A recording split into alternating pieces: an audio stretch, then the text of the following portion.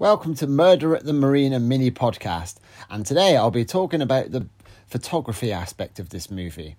I am joined by the director of photography, Sophie Kivor. Welcome. First of all, where did the inspiration of all this come from?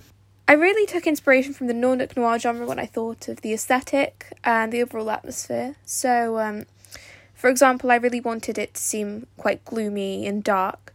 So it's evident in the confrontation scene between Sonia and Alfie.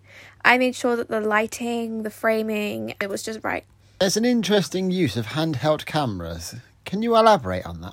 I really wanted to create this paranoid feeling with the handheld cameras, and luckily I was able to create that.